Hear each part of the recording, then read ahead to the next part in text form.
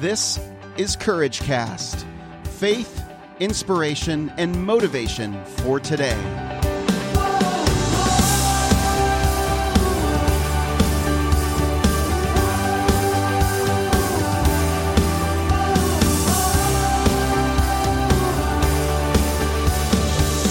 Well, hey everybody, this is Eric and Jeremy. Jeremy, say hi. What's going on? Sorry. And we are... That's all right. That's good. And we're on a walk and talk. We are continuing our conversation that we started yesterday on yesterday's episode of Courage Cast. Jeremy is an author and a speaker. He has a book called The Gospel According to Chubby. By the way, we didn't get a chance to talk about the website, but what's your website so people can find you? Yeah, it's jeremyrochford.com. How do you spell that? Jeremy, Jeremy, last name Rochford.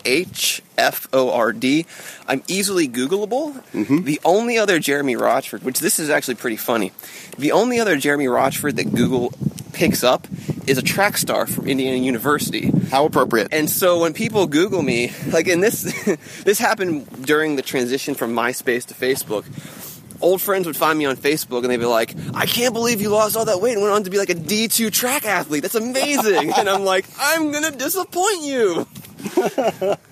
Oh, all right.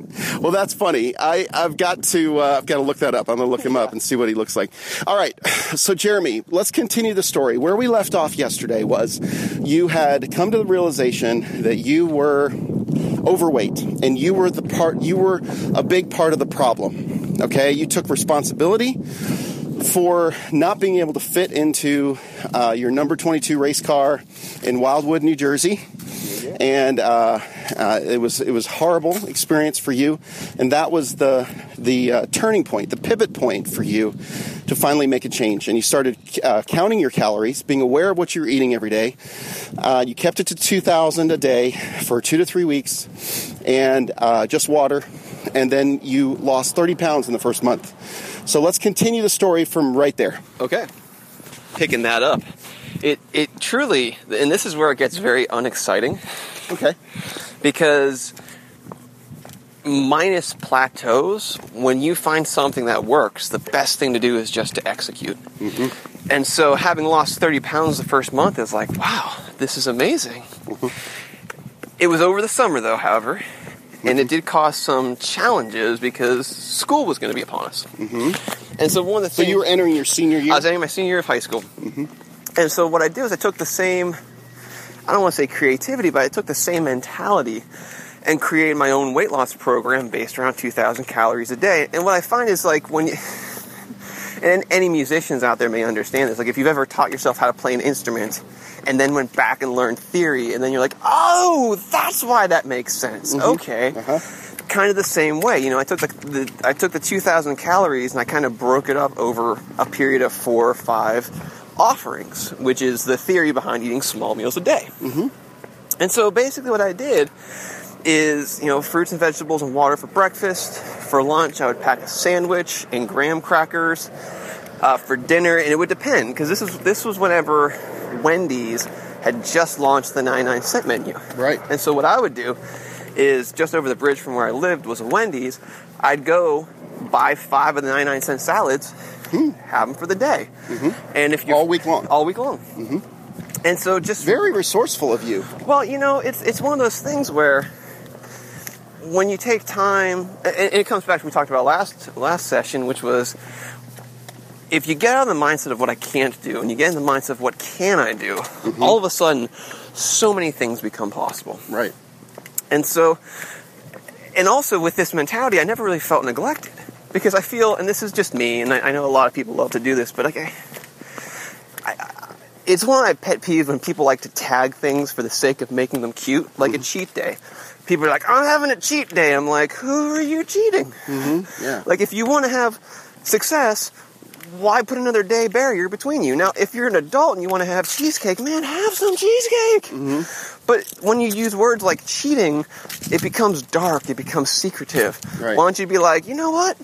I ran a 5K. Let's have a cheesecake. Mm-hmm. And so for me, I never felt neglected because if I wanted to have a cookie, I could have a cookie.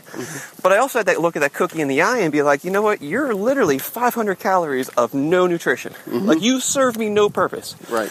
I've given you 25% of my day. Do you find that you yell at your food like that? I do. That's a whole other issue I'm we've got very to talk angry. about, Jeremy. Yeah. I have a friend who's a comedian. He named his album Angry Sandwich, and I think that's why we bonded. I'm like, I'm holding an angry sandwich, and it's like, it's probably angry because you're yelling at it. Right. Exactly. But anyways, no. but that's, if there's one overlying or maybe underlying principle about my whole journey, it was shaking off the victim mentality and becoming the victor, just reclaiming my life and making my food work for me. Whether it comes out in an angry sandwich or maybe a not so angry salad. Right. And so basically took that entire senior year. What would be an angry salad? I mean, what could really be angry about a salad? Is it kale? Is it nuts in the salad? Well, I'm gonna use the angry sandwich as a baseline. So my friend Johnny W, he's a Christian comedian. He talks about Chick-fil-A, because what Christian comedian doesn't talk about Chick-fil-A? Absolutely. And he talked about how Chick-fil-A introduced the new chicken, egg, and biscuit breakfast sandwich, and he's like, "You're taking out mama and papa and baby all in one sandwich? Like, you're executing the entire bloodline for breakfast. That's an angry sandwich." So I guess if you had a salad with chicken, hard-boiled eggs, and some other formation of chicken, like, that would be an angry sandwich. It would be angry. It's the most delicious funeral ever. Okay. So right. I get it. All right, so I'm sorry. We did a rabbit trail there. I couldn't help myself. Go ahead, Jeremy. Yeah, that happens.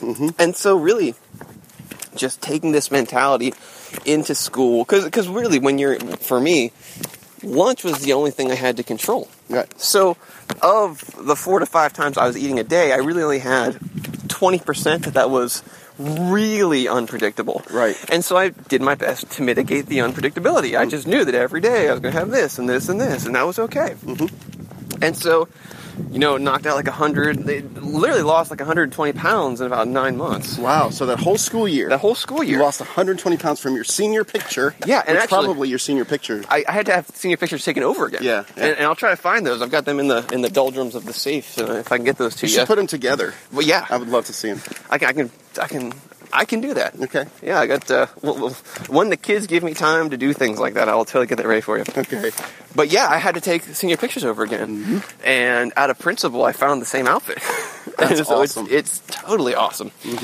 And I went to college, and So you were 120 pounds lighter. So you went from 320 about to what, 200? Yeah, we were flirting with 200. And how tall are you? I'm about 6 foot. So you're 6 foot, 200. That doesn't seem, that's like my size. Well, and what makes it crazier, and what makes it, I don't want to say less quantifiable, but when I got to college is when I started lifting, and muscle does weigh more than fat. Yeah. So you could lose what would look like 20 pounds of fat, still be at 200, but start cutting up. Right. And that was one of the things that I had to do. I was fortunate that, as soon as I lost the weight, I started, a majority of my weight loss in terms of exercise was strictly cardio. It wasn't until I got to college I started weightlifting, and I was glad I did it that time because that helped bring back some of the skin, helped tone up some of the muscle. And so we got down to about 200 or so, and we kept flirting, like we would go down a little bit to like the 180s, 170s, and go back up because of weightlifting. But we went to college, Yeah, I'm starting to wonder who the we is now. I always say we because when I talk about weight loss and vision and wanting to help others, I don't feel like I'm alone. I feel like I share my struggles with other people. Right. And I feel that while I've accomplished something special, I'm not that special. And I hate to be that guy who's like, if I can do it, you can do it. But my gosh, really, if I can do it, anyone can do it. Right. And so I like to use the word we a lot because I don't feel like I'm the only one who struggles. Right. We're going along with the story here. Yeah. With you. So anyways, and so kind of going back to that. So when I went to college, and as you'll see when I introduce my wife, then that'll lead some more credibility to the we. But so I went to college, And it was like winning the social lottery. Because when you go to college, You get to start a do-over. you get a do-over. And this was like the ultimate do-over. Because I could paint whatever narrative I want. And it was amazing. I played college hockey for a year or two, but the challenge is I also started taking my faith seriously.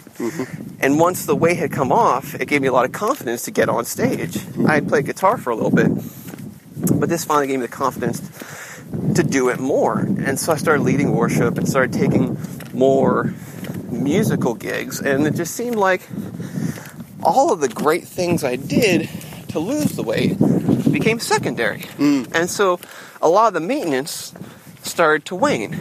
And you start having you start believing the hype. Like, you got this. Like, I got this. I got this. Like, I had to change all that to lose the weight. Now I can just go back to normal. Because if I gain 10 pounds back, so what? If I gain 20 pounds back, so what? And all of a sudden you get to 30 pounds and you're like, you know what, though? I never wanted to be a medium anyways. I'm more comfortable with the large. And so within the span, though, literally of about 2 years, I gained back every single pound and more. What do you mean? I gained it all back. What pound were you? What pounds were you in 2 to 3 years? We got to like 360, and honestly, I stopped counting. Oh my gosh, are you serious? Yeah, no. You didn't know this? No. Yeah, well, I guess chubby ends of college. I haven't gotten that. Sorry, far, no. that's in the second book. Okay, here we go. Yeah, sorry, I didn't mean to drop that bomb on you. Whoa. Yeah, no, but that's 100% seriously. So, I played hockey a majority of my youth. And it's probably the one thing that literally kept me from dying, because I got that big while playing hockey. Wow. I would always break skates. Like, they would literally break, the rivets would come out from the weight. Wow. So I'd have to buy new skates every couple months. But, I'm from Pittsburgh, and that was the Lemieux Yager era. How do you not? Right. But yeah, so went to college, met my wife, got very comfortable. She is from an Italian family, so their love language is cooking. And Right. Between that and trying to explore being a musician and believing my own hype, I literally gained every single pound back. Incredible. And it was such... How did you feel at that point? I mean, when did you kind of wake up from that? Well, I got another smack in the face. Okay.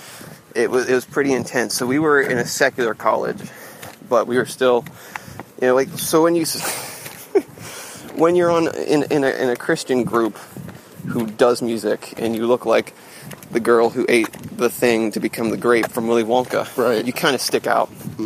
And when our leadership house was actually right next to sort of the co-op of the rugby lacrosse team, and so they'd always invite us over for bonfires, and they'd always have parties. And it was super cool because I had guitar, so it'd be like I'd just go over, play some Sublime or some John Mayer, and really super fun time. But the way we would serve them is we'd always make sure that we'd clean up their messes. We'd make sure if they threw up that we'd just try to keep them sane. We try to keep them hydrated, and we never really tried to preach to them.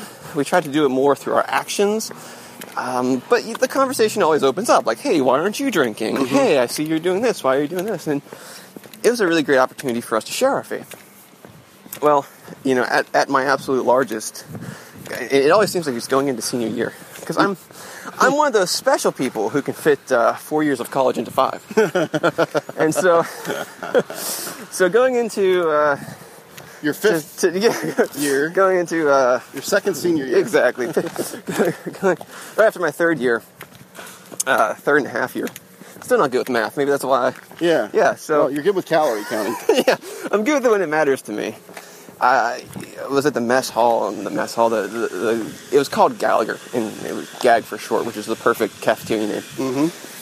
And I went up to the buffet, because that's what Gallagher was, and it was probably my third time, and the captain of the team from next door came over, and as genuine as can be, he's like, dude, I don't want to start trouble, but this is your third time to the buffet, and you're coming over to our parties and you're talking to my guys about how maybe there's a better way to control their alcohol tendencies, or maybe there's a better way to control how they treat women. And like, this is your third time going to the buffet. Like, if your God can't save you from that situation, then maybe you shouldn't be talking to my guys about theirs. Wow.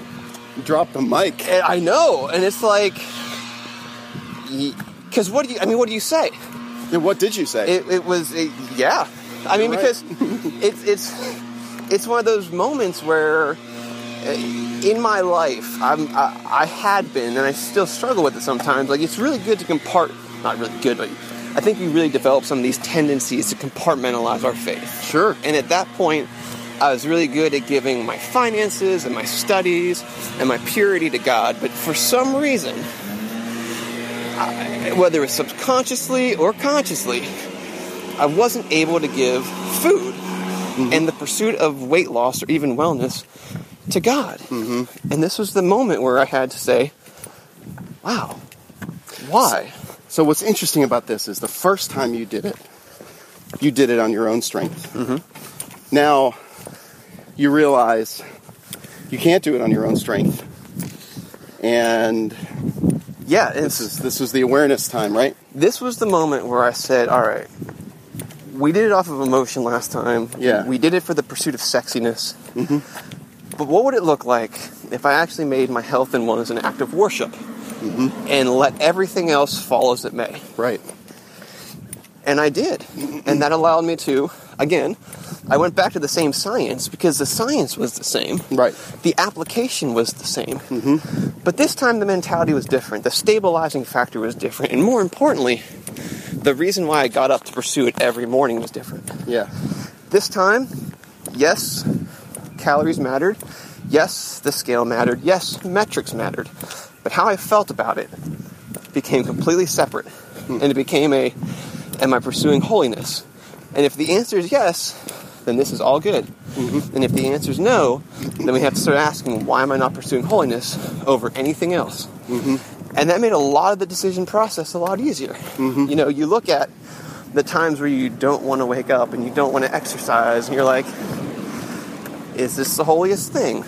Well, let's make a flow chart from it mentally. Why do I not want to do it? Because I'm lazy. Okay, probably not the holiest thing. Right, right. And quite often, you know, it comes down to, and, you know, we'll get into this later, but quite often when you look at how people lose weight, it's the simple things that people don't know to do. So for me, one of the 5 most overlooked important priorities when it comes to weight loss is time management. Yes. You know, it blows my mind how often people say, you know, I want to do this, I just don't have the time to do this. Mm-hmm. And my very next response is, I understand. Let's pull out a chart. You've got 24 hours in a day. You're sleeping for 8, you're working for 8, you've got 8 hours left. Right. And you start claiming every hour, and all of a sudden you see that the people who don't have time, they tend to have an extra 2 to 4 hours a day that they're either eBaying or they're Netflixing or they're Facebooking. Right. And all of a sudden when you can show people, well, no, you do have the time to go shopping. You do have the time to get exercise. But they have to see it for themselves when they start looking at their calendar. And when you bring it, not only that, but whenever you're looking through the lens of Christ, you're no longer looking at it through the lens of judgment, like, see, Eric, you have the time. You're looking at it through the lens of, you have the time. If God gave you 4 hours in a day, and you know you could use that to better your life, or you could use it to stay in neutral, what do you think would honor God more? Right. All of a sudden, the guilt and the shame of that goes away, and you're like, you know what, maybe I should use an hour. Or, I'm a huge multitasker. I love to go for runs and pray. Boom. To walk and do a podcast. To walk and do a podcast. You know what? Go to the gym, watch Netflix, and get cardio. Right, right. You know, cardio is not the devil, and it's a whole lot better than sitting on your couch doing nothing. Right, exactly. And so for me, once again, it all comes back to what's possible. You know? And here's a fun fact. Typical gym membership, $35 a month. Right. Typical cost of cable, $99 a month. I've never been to a gym that didn't have cable. Yep. Boom. It's cheaper to join the gym than to get cable, Eric. We are breaking the internet. But so many people look at what they can't do rather than what they can do. Right. I love the fact that we're walking and there's all these people doing construction and mowing the lawn and barking dogs. Well, that way you know it's authentic. That way you're like, does Jeremy really walk that much? Right. Yes. Right. Look. We've got some nice ground crew doing their ground crewing. Yep. And I'm about to fall off. Sorry about that. No, hey, it's good. Okay, so you had a different meaning and purpose behind what you were doing, which was you were pursuing holiness. I was pursuing my wellness as an act of worship rather than an act of vanity. Yeah. And holiness was always the fulcrum and the lens at which I looked at it through. And that has sort of, not only has it worked from a scientific standpoint, in that, I lost the weight. This time it took a lot longer. Well, I won't say a lot longer, but it took about 5 years to, same thing. It was a big jump. It seemed like once we got to 200, like that only took about a year or so. Okay. But the biggest challenge for me, honestly, was when this entire process started. Like the entire process started, 188 was the doctor recommended weight for me. Mm-hmm. And my wife, who I met when I was at my thinnest, but then also saw me evolve into my largest, she likes my booty. She's like, I love it. And I would... I'm going to pull just that quote. And that's how we're going to start the podcast. She likes my booty. I love it. That's exactly how it's going to start. And so when I'd get down to like 188, A, it was a whole lot of effort to stay there and maintain there. But B, she'd be like, your booty, like you look nothing. You look like an emo kid, dude. Right. Like, where's that booty? Right. Like you may not be sad, but I'm sad because there's nothing. I can't. Where to go? Nothing. For better or for worse, this is worse.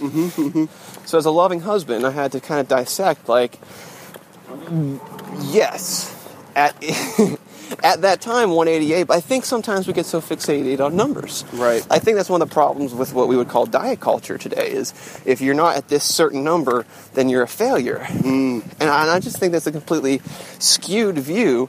It's like, being from Pittsburgh, college football isn't that important, but when you move to the South, oh my gosh, college football is so important. Sure. And they have these rankings, which are just, like, they just make them up. Right. Like unless you're Alabama and you're winning every game, everyone else is a crapshoot. It's like, well, you've lost 2 times, but that team didn't really matter, so you're the second best team. Even though that team only lost once, you're the third, and you're like, what rhythms are you making up? Right. And it's the same thing with weight, quite often.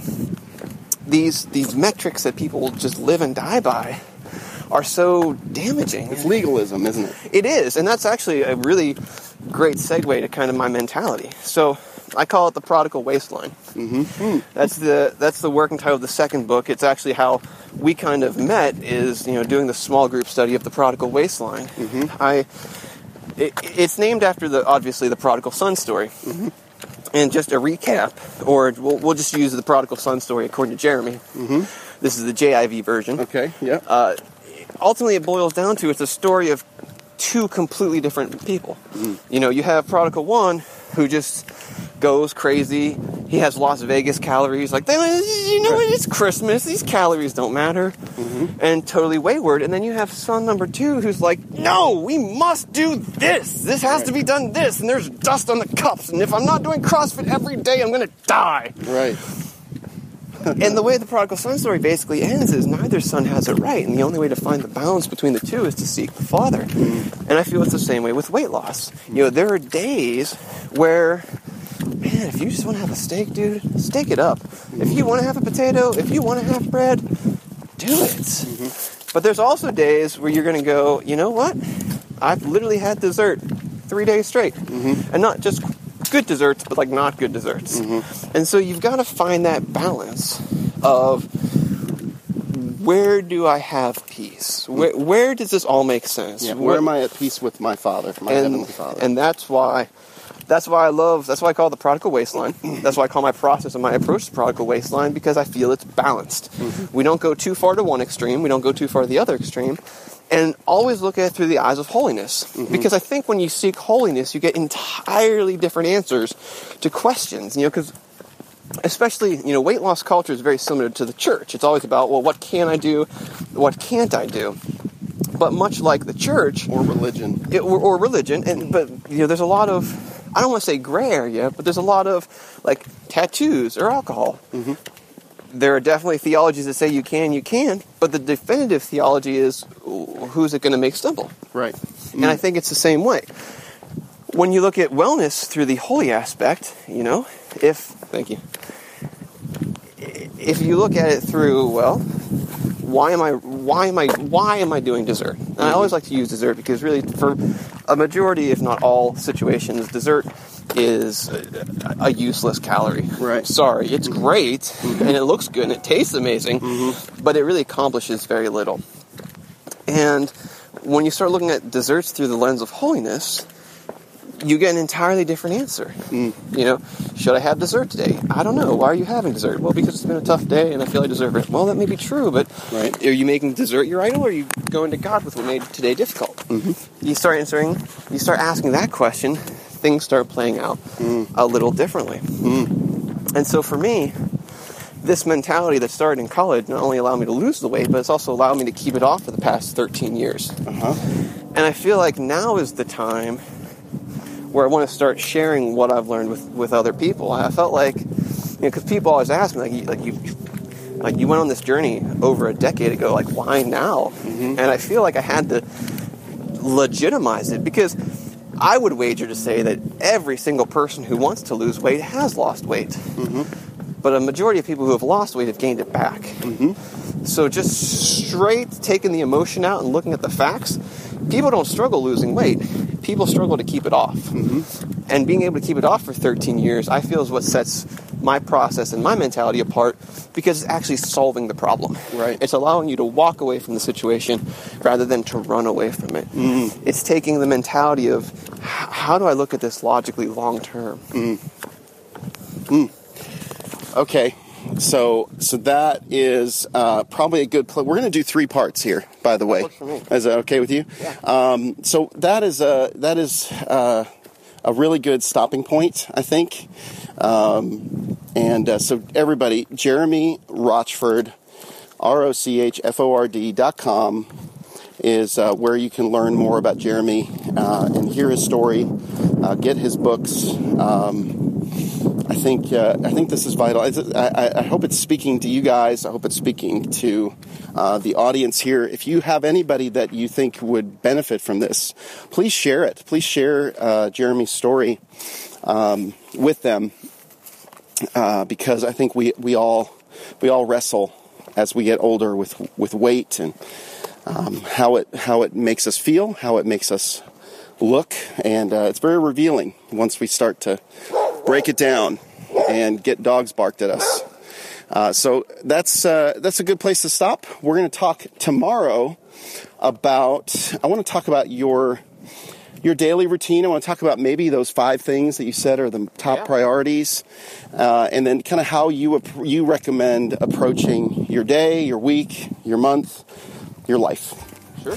All right. Well, that's it for us today. I'm Eric Nordoff, and you're listening to CourageCast.